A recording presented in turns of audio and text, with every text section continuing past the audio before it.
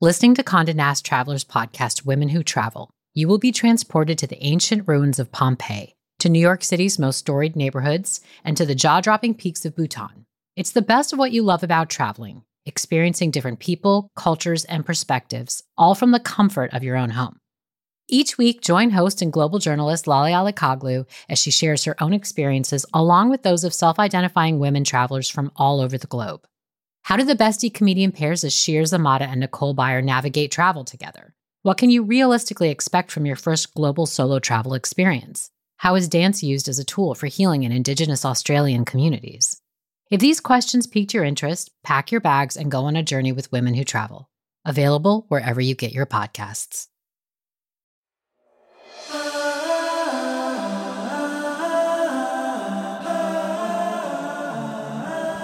That's my dad. He never puts any pressure on me to be a ball player. He didn't say, I'll be a star. He says, you have God-given talent. Now, you have to do the work. If you nourish it, you'll get a chance to move on. He wouldn't say it if he didn't see it. And it means the world to me.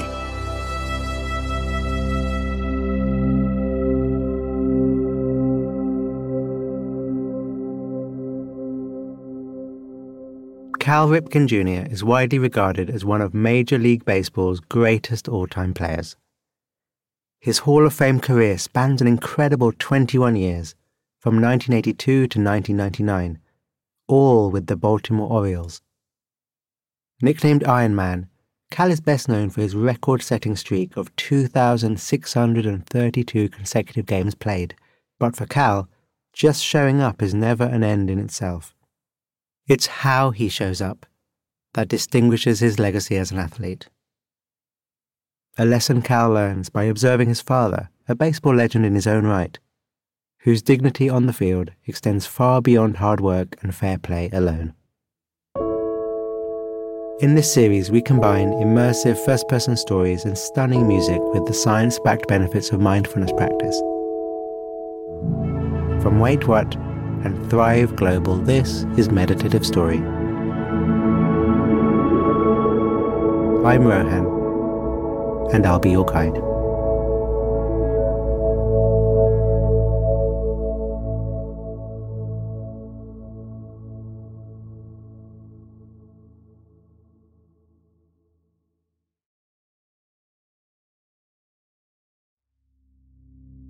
The body relaxed. The body breathing. Your senses open, your mind open. Meeting the world.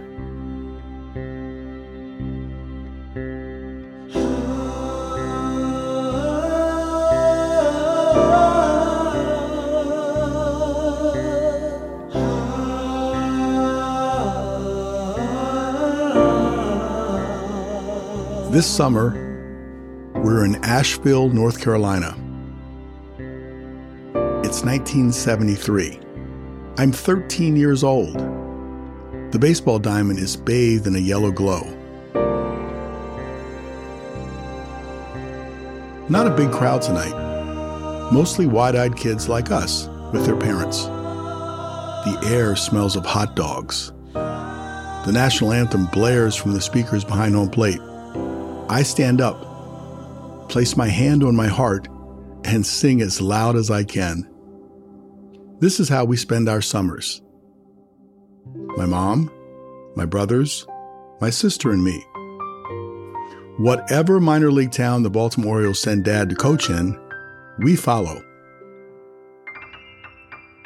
Between innings, a spotlight shines on the mascot, Ozzie the Oriole, who drives a dirt bike out to right center field to change the scoreboard. He has a big old hat on. This is so glamorous to me. The field is like a stage that all the players inhabit. I want to be out there on that stage one day. I want to be a ball player. After the game, We play cupball underneath the concourse while Dad showers and eats. When he's done, he comes out and lets us play on the field. The green grass blazes under the bright lights. We mimic plays from the night's game, throwing grounders and fly balls to each other. I run the bases and try to count the steps it takes to get all the way around. But it's too many. I make diving catches and slide in the dirt and work up a sweat. How I feel right now, the smile on my face, it really is the best thing in the world.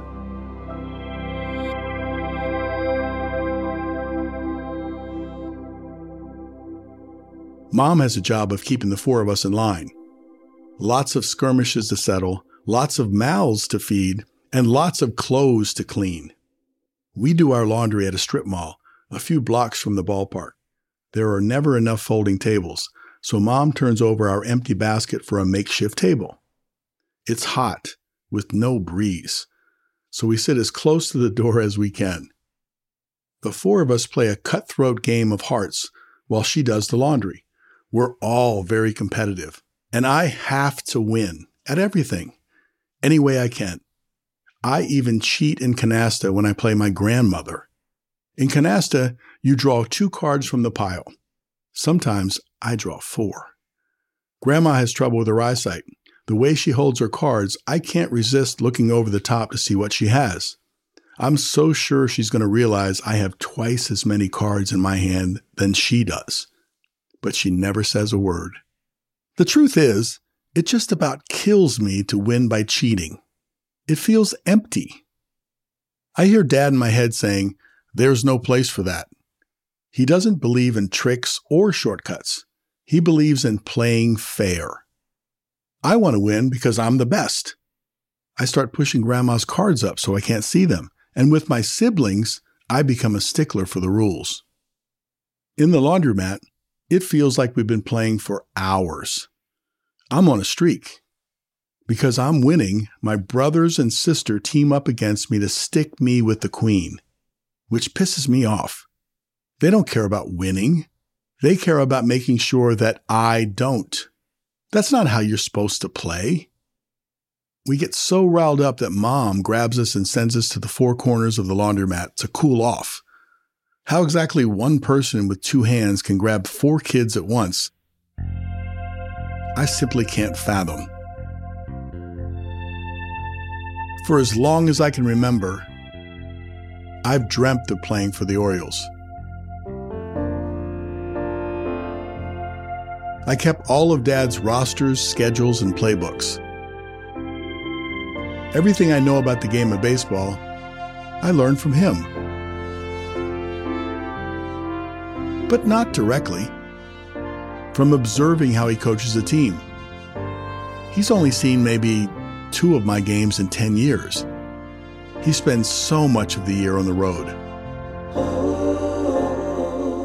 The Baltimore Orioles are considered one of the best organizations in baseball. Dad's been with them for 14 years now. He's a company guy, and he's proud of that. But it's hard to feed a family on a minor league salary. Every time a coaching spot opens up on the big league team, the main office says he's too valuable to let go. They need him in the minors developing young players. That all changes in 1976, when they finally move him up to the big leagues as a coach.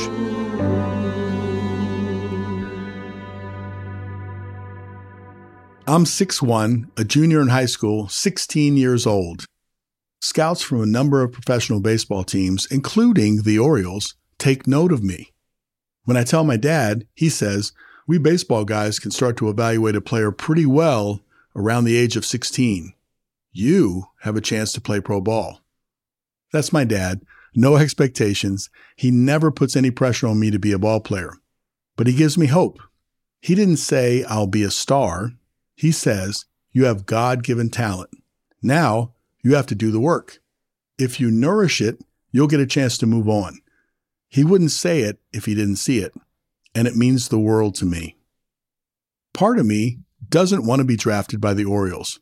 I want to carve out my own space. I don't want any impression that I'm being given something. But I know what kind of work I put in. I've earned this myself. So when the Orioles draft me in the second round, I'm proud to join the organization. A few months into my first minor league season, I get hit by a pitch in the back of my hand, and I could barely hold a bat. I call Dad and tell him I could use a day off. Dad says, "Well, you can do that, but what happens when the guy who replaces you gets 3 hits tomorrow? What do you think the manager is going to do the next game? He's going to play that guy." "So what do?" I ask. "Don't let that guy get 3 hits. Play. You want to be the everyday guy every day." And from that moment forward, nothing keeps me off the field. It's hard work playing every day like this. It's a sacrifice. I see no one but my teammates. But there is something magical about playing in the minor leagues. All of us are in the same boat. There's a camaraderie that takes place because we support each other's dreams. But we're still competitive. And sometimes the biggest competition is between me and someone else on the team who I don't want to lose my position to. Day by day, my hard work pays off. And in 1981, I get called up to the big leagues to join my dad. And by 1982, I'm the starting third baseman for the Baltimore Orioles. I play so well, I win Rookie of the Year. A year later, I'm named Most Valuable Player and take home a World Series ring. I've made it, and now I have to keep it. In 1987, Dad's named manager of the Orioles, the position he's worked for his whole career, but it comes at a challenging time for the team. In 1988, we lose the first 6 games of the season. Dad takes the blame, but as his son, I wanted to fix things. If only I could have gotten a few big hits, I could have reversed this whole downward spiral. We could have been 4-2 instead of 0-6. It's too late. Dad is abruptly fired, and I'm furious. Dad's given his life to this ball club. He showed up every day with honor. Now, I see what honor gets him. My warm, fuzzy feelings for the Orioles disappear. The organization is changing, and I don't like the direction it's headed in. It feels like nothing more than a business to me now. But I keep playing, and playing well, and eventually, I cool down. I've always wanted to be an Oriole, and now I have a history with the organization all my own. So when I think about where I can make the best contribution, what other teams I might help build, I keep coming back to the Orioles. I guess I feel that leaving the team isn't the answer. Showing up in a way that's most meaningful to me is. And while I can't do anything about Dad's firing, what I can do is learn from Dad's experience. I can be loyal to the Orioles and to me, both. Maybe it doesn't have to be one or the other. I'm in a hotel room in Cleveland. It's August, and we're in town to play the Cleveland Indians. The Orioles send their lawyer to negotiate my contract. I tell him I want certainty. That if the Orioles want me to commit, they need to make a commitment back to me with an absolute no-trade clause. In return, I say I'm yours every day, every game.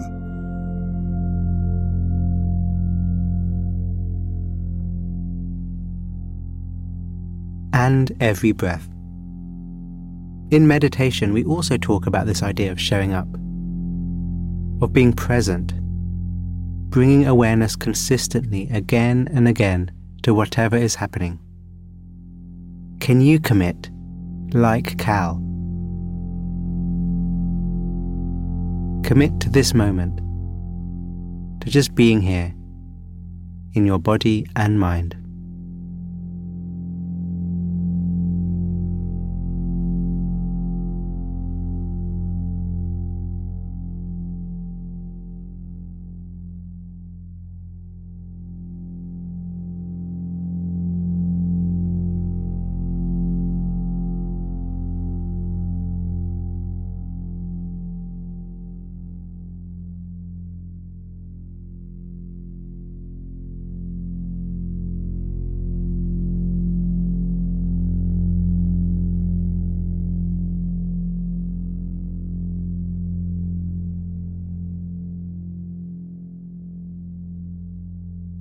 I meet legendary ball players like Ken Singleton, Al Bunbury, Jim Palmer, John Lowenstein, and a bunch of other guys, older guys.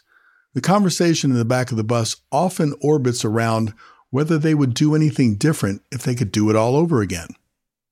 I hear things like, "I wish I would have taken it more seriously," or "I wish I would have played more."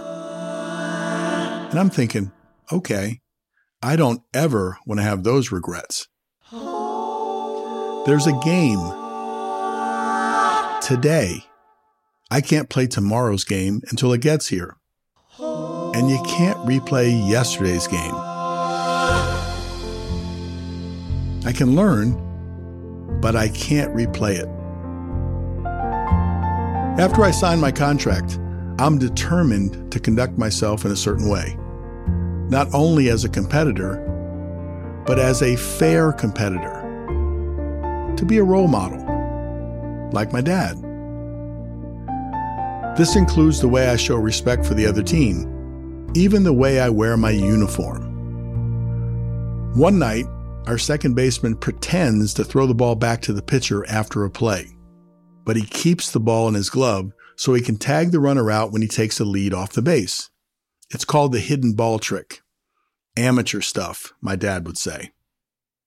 The runner on second isn't paying attention, so I walk over to him and say, "Stay on the bag. The second baseman has the ball." My teammates are pissed, but I don't feel that tricks are part of the game.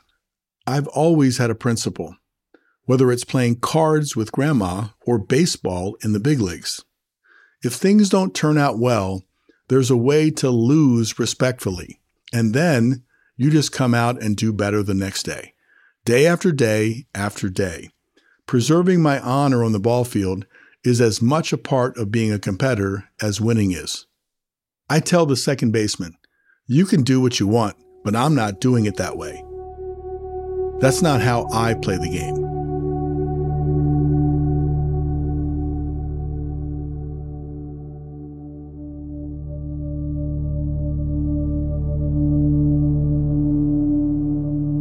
There's a related concept in mindfulness known as radical honesty. In observing your own thoughts, you may notice things about yourself or your responses to others that make you uncomfortable, that you don't admire. Try not to turn away from these feelings or to judge yourself for them.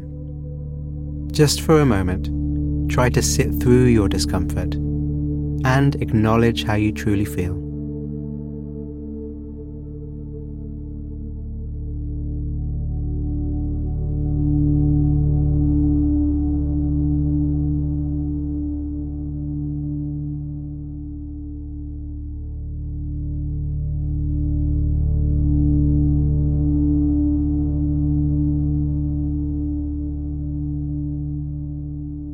It's 1995. I've now played 2,131 consecutive games, surpassing Lou Gehrig's historic streak.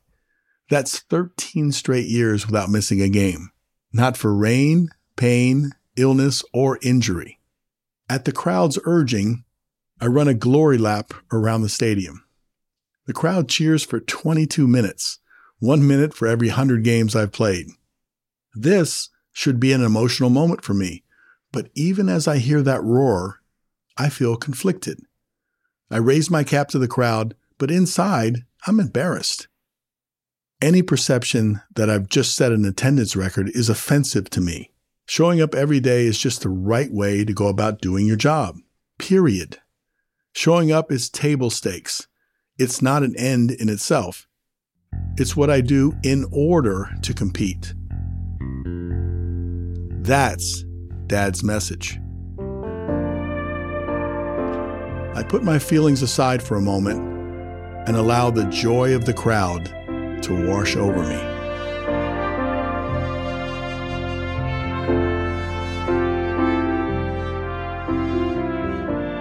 Appreciating the tens of thousands of fans who understand Dad's message long before I do. How we show up matters. Tomorrow morning, these kids in the stands will run a glory lap, like mine, in their backyards. They'll mimic plays from tonight's game, just as my brothers and sister did back in Asheville. The way I show up tonight may even plant the seed that blooms into tomorrow's record breaker. For 13 years, I've shown up for the team and for the fans. And for 13 years, they've shown up for me too. So I owe it to them right now. I'm not the only everyday player here. After all, right now, I'm looking up into the faces of 46,000 of us showing up together.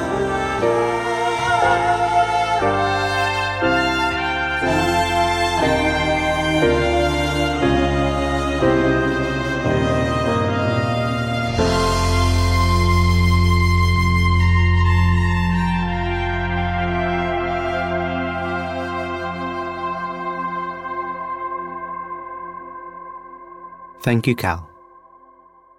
In just a moment, I'll guide you through a closing meditation. Knowing that Cal will be sharing his story, I watched the footage from that game where he broke the record for consecutive appearances. It's quite a thing. 22 minutes of the crowd celebrating his achievement. 1 minute for every 100 games to break the record. Cal shaking hands with fans, hugging friends, smiling. A celebration of showing up. A celebration of always being there, present no matter what. It's made me wonder if you'd like to try something with me for our practice together. It's a bit different to other meditations we've done so far this season, but let's give it a go. Let's play. 22 seconds. 1 second for every 100 games Cal Ripken Jr. played back-to-back to break the record. 22 seconds. Letting your attention be relaxed, alert and bright, like Cal at third base. And showing up. Showing up for whatever appears in the mind and in the body. Showing up for whatever comes into our awareness.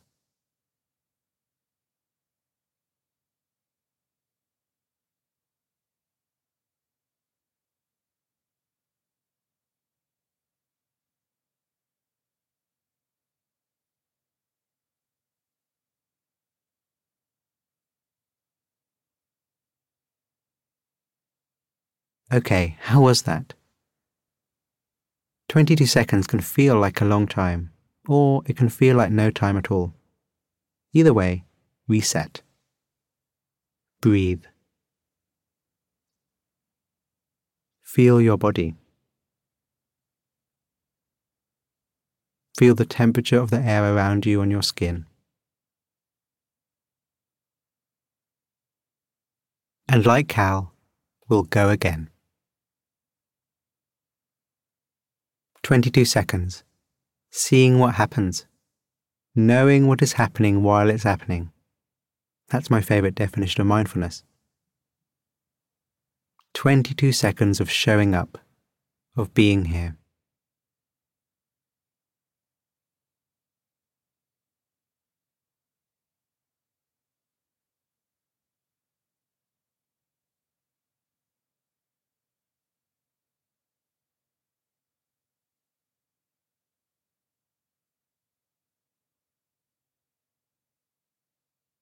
Welcome back.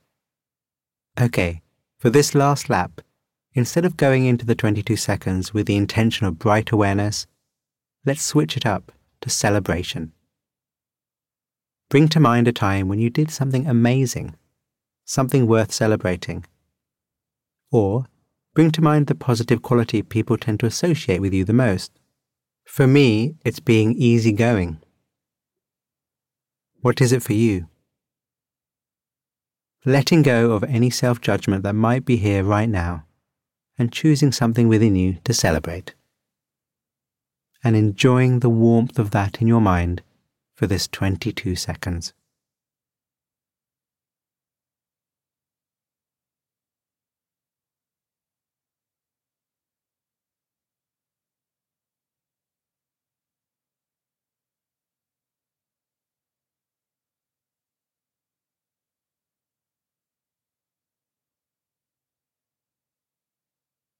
You did it.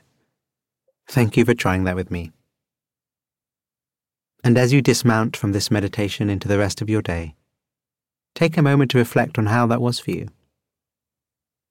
And if you enjoyed the practice of taking 22 seconds at a time to reconnect, to be awake, to celebrate yourself, then why not try it again when it next comes to mind? Thanks, Cal, and thank you. Go well.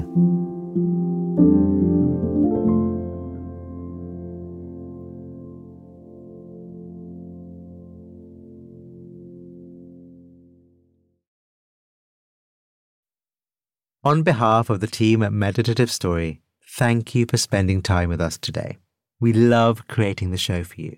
And if the show serves you in a meaningful way, we'd love to hear from you. Would you take a minute right now to write us a review in your podcast app?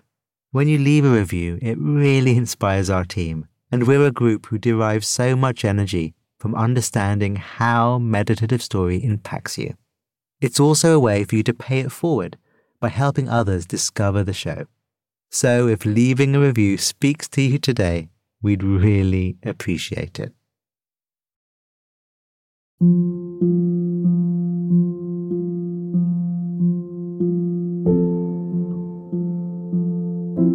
Meditative Story is a Wait What original in partnership with Thrive Global. The show is produced at the studio inside SY Partners in New York. Our executive producers are Darren Triff, June Cohen, Ariana Huffington, and Dan Katz. Our producer is Timothy Liu Lee. Our supervising producer is Jay Punjabi. Our curator is Carrie Goldstein. Original music and sound design is by the Holiday Brothers. Mixing and mastering by Brian Pugh. Special thanks to Anne Sachs, Juliana Stone, Summer Matthijs, Monica Lee, Lindsay Benoit O'Connell, Libby Duke, Smriti Sinha, Stephanie Gonzalez, and Sarah Sandman. And I'm Rohan Gunatilaka, creator of the Buddhify meditation app and your host. Visit meditativestory.com to find the transcript for this episode.